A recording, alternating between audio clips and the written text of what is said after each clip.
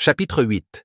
Dispositions particulières aux collectivités d'outre-mer, régies par l'article 74 de la Constitution et à la Nouvelle-Calédonie. Article 33. Pour l'application du présent titre, 1. Les mots « tribunal de grande instance » sont remplacés par les mots « tribunal de première instance ». 2. Aux articles 21, 28 et 21, 29, les mots « dans le département » sont remplacés par les mots « dans la collectivité » ou « en Nouvelle-Calédonie ». Les sanctions pécuniaires encourues en vertu de l'article 68 dans les îles Wallis et Futuna, en Polynésie française et en Nouvelle-Calédonie, sont prononcées en monnaie locale, compte tenu de la contre-valeur dans cette monnaie de l'euro. Article 33.1.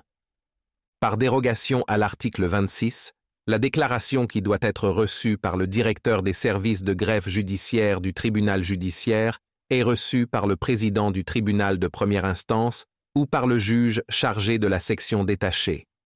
Article 33.2. Par dérogation à l'article 31, le président du tribunal de première instance ou le juge chargé de la section détachée a seule qualité pour délivrer un certificat de nationalité française à toute personne justifiant qu'elle a cette nationalité.